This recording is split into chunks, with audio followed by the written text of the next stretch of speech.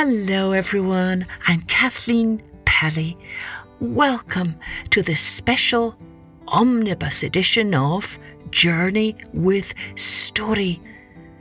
And in this special Omnibus episode, you can listen to all 4 stories for this month, one after the other. And just so you know, there will be no special intro for the individual stories, no added details and no shout-outs. If you want to hear all of those, then you need to go and listen to the individual episode and not this version. Got it? Oh, mums and dads and grown-ups, you can download some free colouring sheets at www.journeywithstory.com. Time for a couple of very important announcements. Gather round, everyone. Announcement number 1. We are holding another giveaway especially for you, our podcast listeners. We will be giving away 3 audible versions from my latest picture book, narrated by me, 5 Little Angels. And all you have to do to be entered for a chance to win this is send us the name of your favourite episode from Journey with Story, either on Instagram at Journey with Story, or you can send it to my email, kathleen@kathleenpelly.com. Easy, right?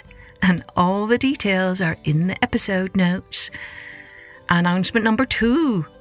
How would you like a sneak peek at my next upcoming picture book, Jesus, Mary and Joseph? Well, all you have to do is become a volunteer reviewer, and we will send you a link so you can read the ebook and write a review and post it on Amazon. You do need an active Amazon account to do so. See the episode notes with all the details. Let's take an omnibus journey with story. Let's take a journey with Daddylonglegs and the Fly by Edward Lear. Once Mr. Daddylonglegs, dressed in brown and grey, walked about upon the sands upon a summer's day. And there among the pebbles, when the wind was rather cold, he met with Mr. Floppy Fly, all dressed in blue and gold. And as it was too soon to dine, they drank some periwinkle wine, and played an hour or 2 or more at battlecock and shuttledore. Said Mr. Daddylonglegs to Mr. Floppy Fly, "Why do you never come to court? I wish you'd tell me why. All gold and shine and dress so fine, you'd quite delight the court. Why do you never go at all? I really think you ought. And if you went, you'd see such sights, such rugs, such jugs, and candlelights, and more than all, the king and queen, one in red and one in green." "Ah, Mr. Daddylonglegs," said Mr. Floppy Fly, "it's true I never go to court, and I will tell you why. If I had 6 long legs like yours, at once I'd go to court, but oh, I can't, because my legs are so extremely short, and I'm afraid the king and queen, one in red and one in green, would say aloud, 'You are not fit, you fly, to come to court a bit.'" "Oh, Mr. Daddylonglegs," said Mr. Floppy Fly, "I wish you'd sing one little song, one Mumbian melody. You used to sing so awful well in former days gone by, but now you never sing at all. I wish you'd tell me why. For if you would, the silvery sound would please the shrimps and cockles round, and all the crabs would gladly come to hear you sing a hum-de-hum." Said Mr. Daddylonglegs, "I can never sing again, and if you wish I'll tell you why, although it gives me pain. For years I cannot hum a bit, or sing the smallest song, and this the dreadful reason is, my legs are grown too long. My 6 long legs all here and there oppress my bosom with despair, and if I stand or lie or sit, I cannot sing one little bit." So Mr. Daddylonglegs and Mr. Floppy Fly sat down in silence by the sea and gazed upon the sky. They said, "This is the dreadful thing, the world has all gone wrong. Since one has legs too short by half, the other much too long. One never more can go to court because his legs have grown too short. The other cannot sing a song because his legs have grown too long."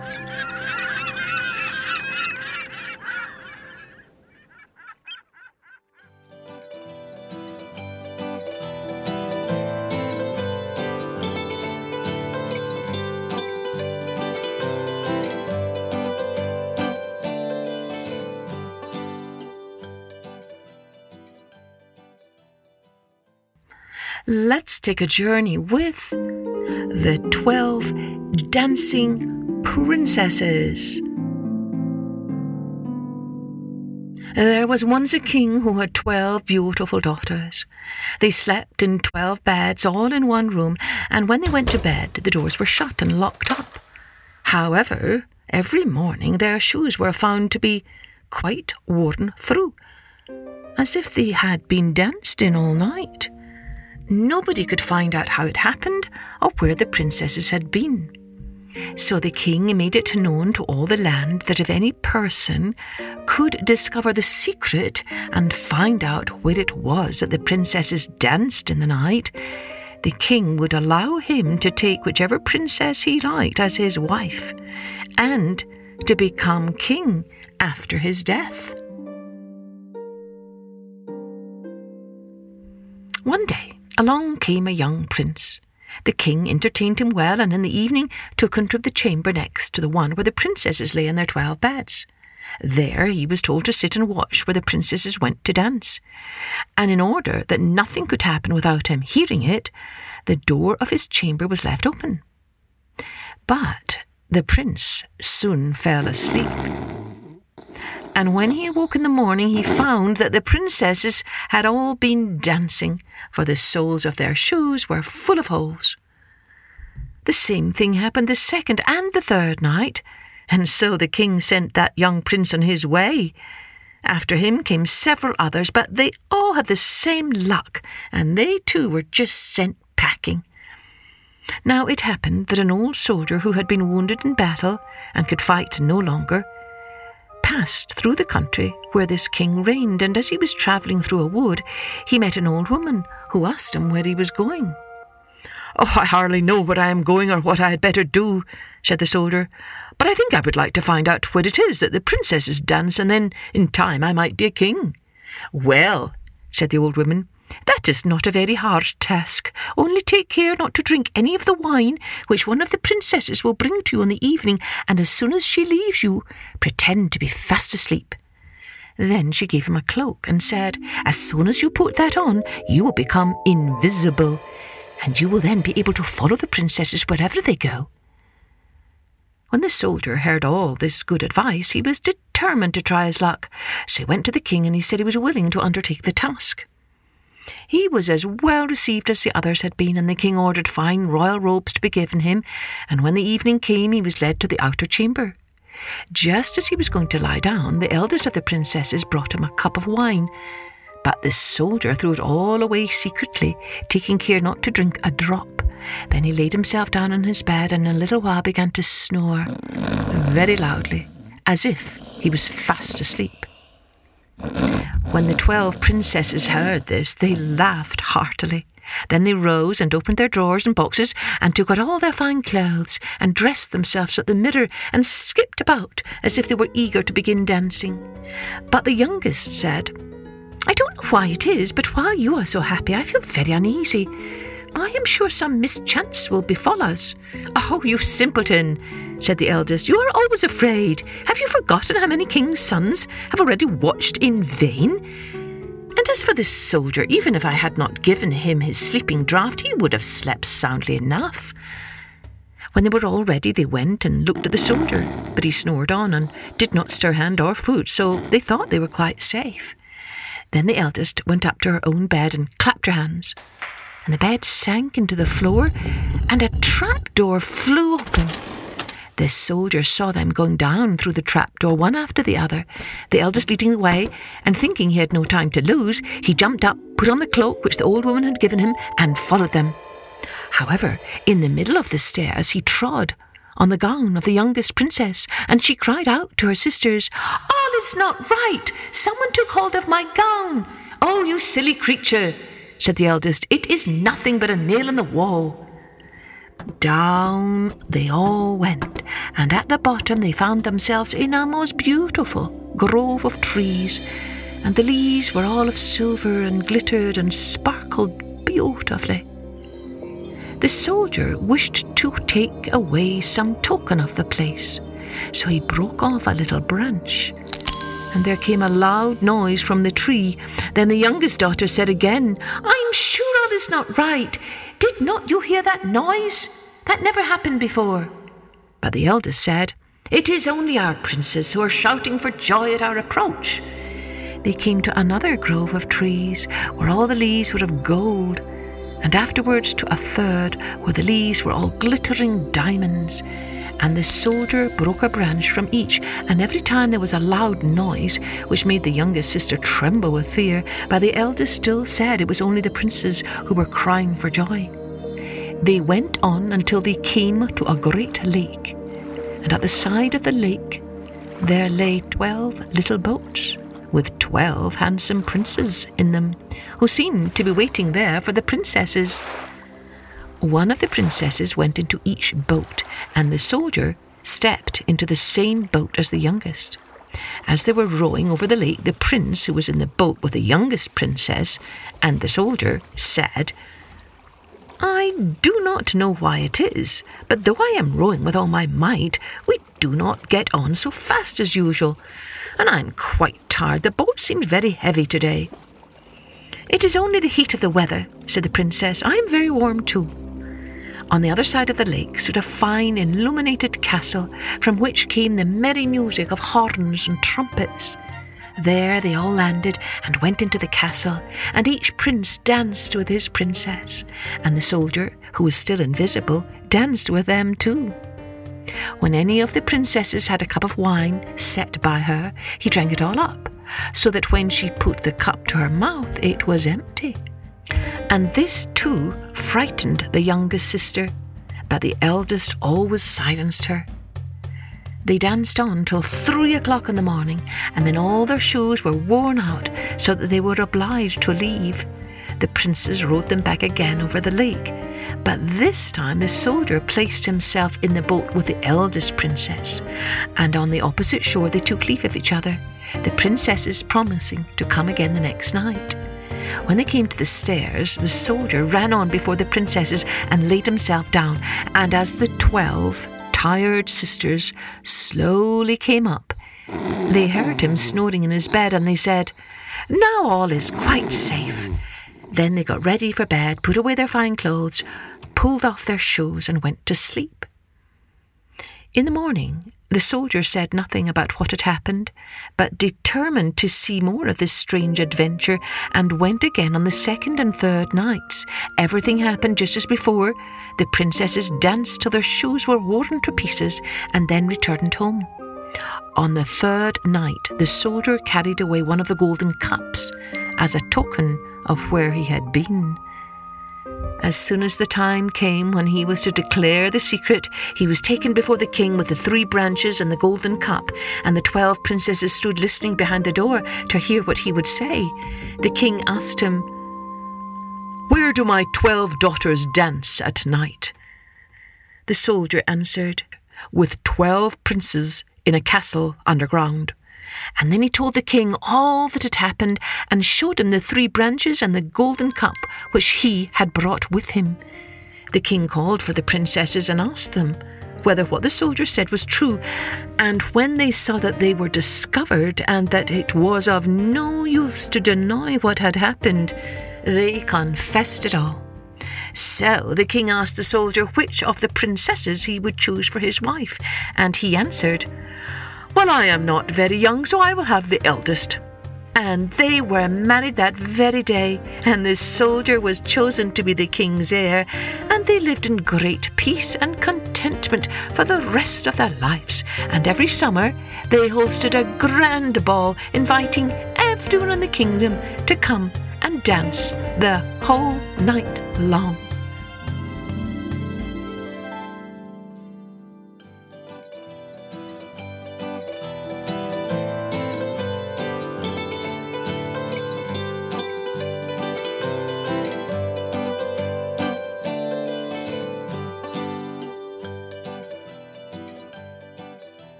Let's take a journey with The Tale of Mrs. Tittlemouse by Beatrix Potter. Once upon a time, there was a woodmouse, and her name was Mrs. Tittlemouse. She lived in a bank under a hedge. Such a funny house. There were yards and yards of sandy passages leading to storerooms and nut cellars and seed cellars, all amongst the roots of the hedge. There was a kitchen, a parlour, a pantry and a larder. Also, there was Mrs. Tittlemouse's bedroom, where she slept in a little box bed. Mrs. Tittlemouse was a most terribly tidy, particular little mouse, always sweeping and dusting the soft sandy floors. Sometimes a beetle lost its way in the passages. "Shoo, shoo, little dirty feet," said Mrs. Tittlemouse, clattering her dustpan. And one day a little old woman ran up and down in a red spotty cloak. "Your house is on fire, Mother Ladybird. Fly away home to your children." Another day a big fat spider came in to shelter from the rain. "Beg pardon, is this not Miss Muffet's?" "Go away, you bull-bed spider, leaving ends of cobweb all over my nice clean house." She bundled the spider out at the window, and he let himself down the hedge with a long, thin bit of string. Mrs. Tittlemouse went on her way to a distant storeroom to fetch cherry stones and thistledown seed for dinner. All along the passage she sniffed and looked at the floor. I smell a smell of honey. Is it the cowslips outside in the hedge? I am sure I can see the marks of little dirty feet." Suddenly, round a corner, she met Babbity Bumble. "Zzz, bzz, bzz," said the bumblebee. Mrs. Tittlemouse looked at her severely. She wished that she had a broom. "Good day, Babbity Bumble. I should be glad to buy some beeswax. But what are you doing down here? Why do you always come in at a window and say zzz, bzz, bzz?" Mrs. Tittlemouse began to get cross. "Zzz, whizz, whizz," replied Babbity Bumble in a peevish squeak. She sidled down a passage and disappeared into a storeroom which had been used for acorns. Mrs. Tittlemouse had eaten the acorns before Christmas. The storeroom ought to have been empty, but it was full of untidy dry moss. Mrs. Tittlemouse began to pull out the moss.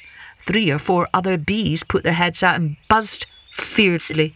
"I am not in the habit of letting lodgings. This is an intrusion," said Mrs. Tittlemouse. "I will have them turned out.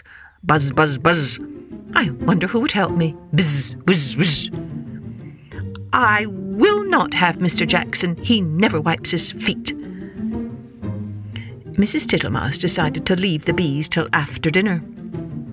When she got back to the parlour, she heard someone coughing in a fat voice, and there sat the toad, Mr. Jackson himself. He was sitting all over a small rocking chair, twiddling his thumbs and smiling with his feet on the fender. He lived in a drain below the hedge, in a very dirty, wet ditch. "How do you do, Mr. Jackson? Dearie me, you have got very wet." "Oh, thank you, Mrs. Tittlemouse. I'll sit a while and dry myself," said Mr. Jackson.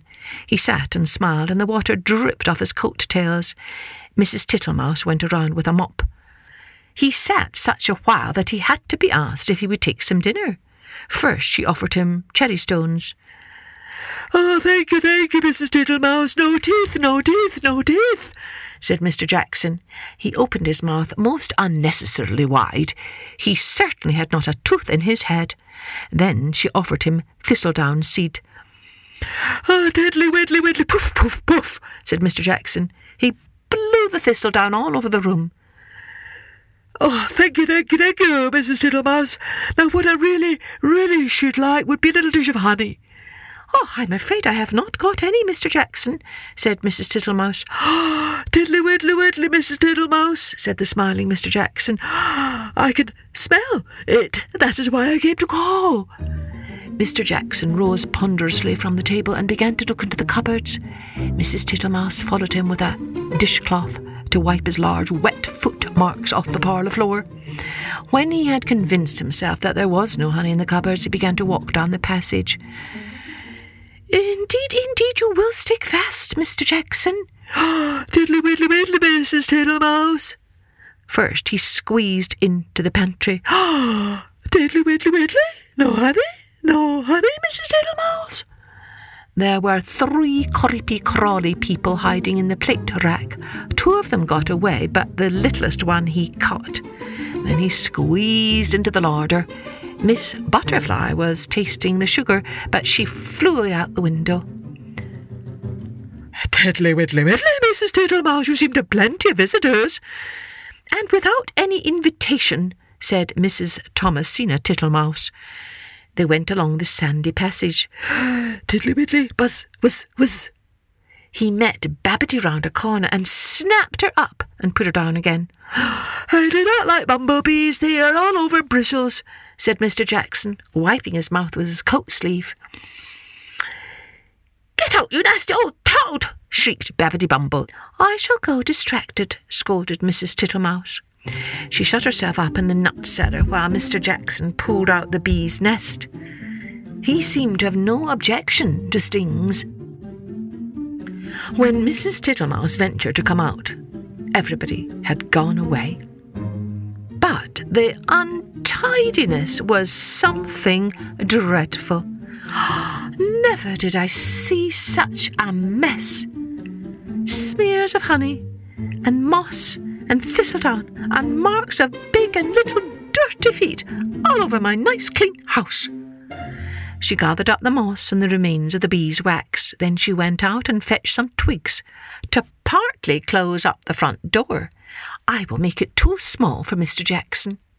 She fetched soft soap and flannel and a new scrubbing brush from the storeroom.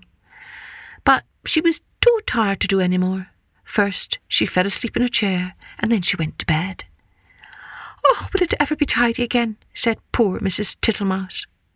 Next morning she got up very early and began a spring cleaning which lasted a fortnight. She swept and scrubbed and dusted, and she rubbed up the furniture with beeswax and polished her little tin spoons. When it was all beautifully neat and clean, she gave a party to 5 other little mice without Mr. Jackson. He smelt the party and came up the bank, but he could not squeeze in at the door. So they handed him out acorn cupfuls of honeydew through the window, and he was not at all offended. He sat outside in the sun and said, "Tiddly widdly, your very good health, Mrs. Tittlemouse."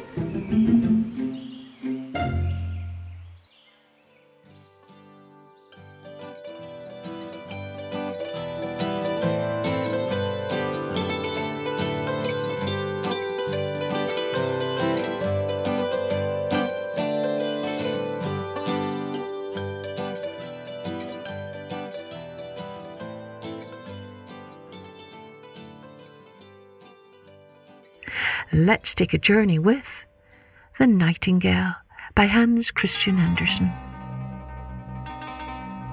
Once upon a time, in the land of China, there lived an emperor who had a magnificent palace with beautiful gardens that stretched as far as the eye could see. Every day, hundreds of gardeners tended the sweet-smelling flowers, the blossoming trees, and the bubbling fountains.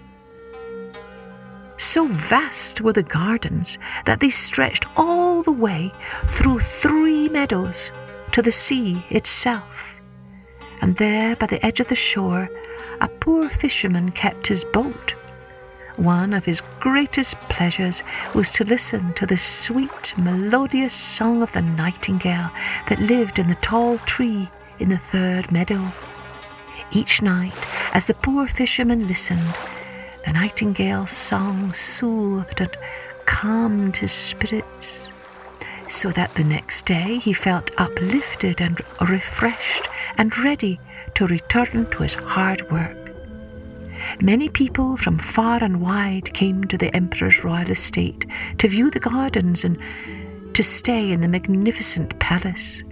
All the guests complimented the emperor about these beautiful surroundings, assuring him that these gardens were truly the most beautiful in all the world. Whenever the guests returned to their homes, they would write a letter to the emperor thanking him for his gracious hospitality. One day a guest wrote, "The most beautiful part of your empire is the song of the nightingale." Now this surprised the emperor because he had never heard the song of the nightingale, for the meadow where the nightingale lived was a long way off from the palace. And indeed, the emperor did not even know there was a bird called a nightingale. So he summoned the royal guards and commanded them to find this bird that sang such beautiful songs. But since the guards never ventured past the palace doors, they also had never heard the song of the nightingale. Just like the emperor, they did not even know there was such a bird, and they had no idea where to start looking for it. A poor maid who was scrubbing the palace floors happened to hear the guards discussing the emperor's command to find this bird called a nightingale. And at once she told them, "Ah, but I have heard the song of the nightingale. Each night when I go to my home in the meadow, I hear it, and it comforts me and makes my heart so happy that I can return the next day to all my hard work here in the palace."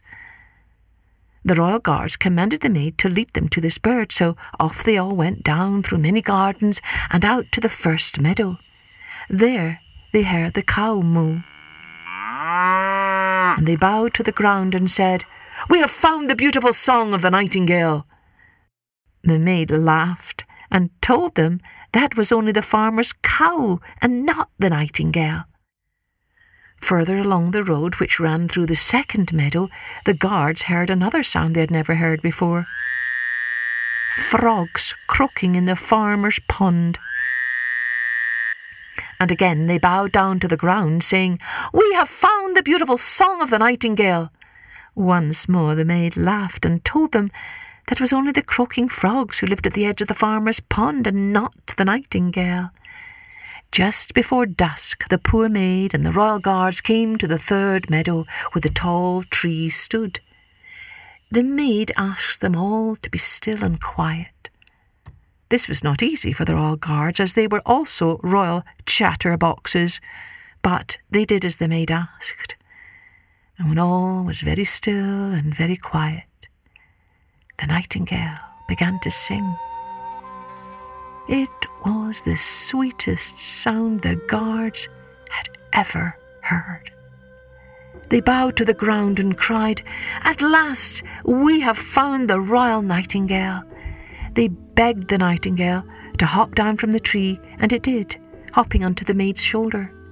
The royal guards were surprised and disappointed to see the nightingale's plain appearance. It was just a drab grey bird with some shabby wings. They had expected to see something bright and beautiful, a bird of many colours with feathers as soft as silk. The maid asked, "Nightingale, will you come back to the palace and sing for the emperor?" The nightingale explained that she had never sung in a palace before, and that really her best singing was done in the cool air in an open space, but she would try her best. The nightingale did not want to disappoint the poor maid, and so she went along with the royal guards and the maid all the way through the 3 meadows to the emperor's palace. Back at the palace, the royal guards, the poor maid, and the nightingale greeted the great emperor, who was dressed in his finest silk robes, sitting on his royal throne that sparkled with jewels. Seeing this small, drab bird, the emperor wondered how one so plain could possibly sing so beautifully. But when the nightingale began to sing, the emperor was so touched that huge tears flowed from his eyes and down his cheeks into his great beard. He was overcome with great joy. Never had he heard such a sweet song. The nightingale was delighted that her song made the emperor happy. Then the emperor offered the nightingale his golden slipper as a nest and a golden perch as a place to sit and sing. "Thank you, kind emperor," said the nightingale. So the nightingale now lived in the palace to sing for the emperor and the poor maid. Some weeks later, a special package arrived from one of the guests who had visited the emperor's palace. Inside the package was a present for the emperor. It was a mechanical bird that could sing a beautiful song. It was made of many colours, encrusted with diamonds and rubies, emeralds and sapphires. And inside was a card that said, "Wind up this bird and listen to it sing." When the royal guards wound up the bird, it bobbed up and down and began to sing. Everyone gathered around, pointing and marvelling at this beautiful bird covered in sparkling jewels who could sing such an exquisite song. Then the emperor asked the real nightingale to sing a duet with the wind-up bird. The nightingale tried, but her song did not harmonise at all with the wind-up bird, and so she stopped. The royal guards and the emperor loved the sound of this mechanical bird. Over and over again they wound it up, listening to its song. They were too busy to notice when the nightingale fluttered her wings and flew off through the window, down the long expanse of the garden, through the 3 meadows and into the top of the tall tree. And that night the nightingale sang her song for the poor fisherman. How he had missed hearing her beautiful music, and now it once more calmed and soothed his spirits, so that he could return the next day to his hard labour and toil. Now, although the emperor did miss the real nightingale's song, he enjoyed looking at the wind-up bird encrusted with jewels, and he liked that he could listen to it whenever he wanted by winding the key. Then, one day, the wind-up mechanical bird bobbed up and down and up and down, but no song came out of it. It whirred and clicked and clacked and stopped. It stood still and silent. The emperor was most upset. He called for the royal repairman to fix the bird, and with a little tip, tip, tap, tapping here and there, the royal repairman was able to fix the bird. But he told the emperor not to play it so often, as that is what had caused the problem. So from then on, the emperor only wound up the mechanical nightingale once a day at bedtime. But now the music was not the same as it once had been, and it made the emperor miss the sound of the real nightingale, whose song had always been so sweet and melodious. Months went by, and one day the emperor fell very sick. He longed to hear some sweet music to soothe his spirits. He wound up the mechanical bird, but the song sounded tinny and unpleasant and brought him no comfort. The poor maid who was cleaning in the emperor's bedroom heard him say how he longed for sweet music as balm for his soul. At once she left the palace and walked to the tall tree in the 3rd meadow. She told the nightingale about the emperor and how his only wish was for music to give him peace and rest. And so the nightingale went back to the palace with the maid, and she sang for the emperor, who was now gravely ill. Each night, for an entire month, the nightingale sang to the emperor, and her sweet song soothed and comforted him, so that he gradually began to feel better and better. The emperor was most grateful to the little grey nightingale, and felt guilty that he had ever been so attracted to the mechanical bird encrusted with jewels. "I shall break that mechanical bird into 1,000 pieces," he said. "Oh, no, no," said the nightingale. "The mechanical bird is quite beautiful. It simply cannot sing." The emperor asked the nightingale if she would come to live in the palace again and sing to him each night. But the nightingale said, "Oh, no, great emperor, I cannot do that. But I will fly about your kingdom, and each month I will return to you and sing a song of what is happening in your empire. I will sing to you about the rich and the poor, the happy and the sad, the sick and the healthy, so that you will know what is happening outside your palace walls. I will be the little bird that sits on your shoulder and tells you everything. Ah, everything and anything and everything? Asked the great emperor. Everything and anything and everything, sang the nightingale.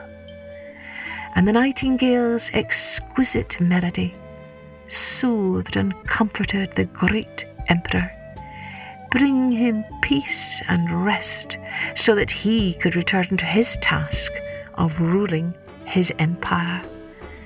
And to this very day, the old emperor is the wisest emperor of all. How do I know?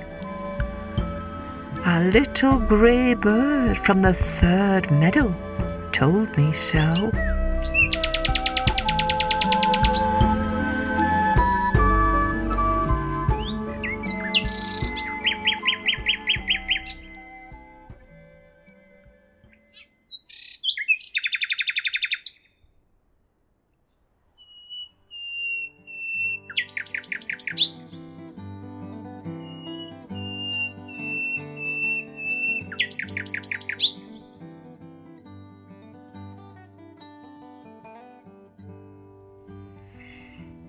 I hope you enjoyed that special Omnibus edition of Journey with Story. And if you're looking for some ideas for further follow-up activities, maybe you can discuss what the story souvenir was for each story. Remember, the story souvenir is just that little glimmer of truth about what it means to be human and live in this world. Maybe you can make a drawing of your favourite episode and send it to me on Instagram at Journey with Story or on our website. Oh, and another activity that a lot of mums have shared with me their kids like to do is after listening to an episode a few times, children like to act it out. So you could get your brothers or your sisters or your friends together and put on a little play for your mums and dads to lighten their day. Oh, and mums and dads, you can get some other ideas for activities and storytelling resources from me if you sign up for my newsletter at www.journeywithstory.com. And if you subscribe to our Patreon page, you can enjoy even more perks and resources. Here's to stories aplenty that fill our hearts with grace and goodness, hope and light, so that we remember, as my favourite poet says, all shall be well. All shall be well, and all manner of things shall be well. Be well, my friends, be well, and join me next time for Journey with Story.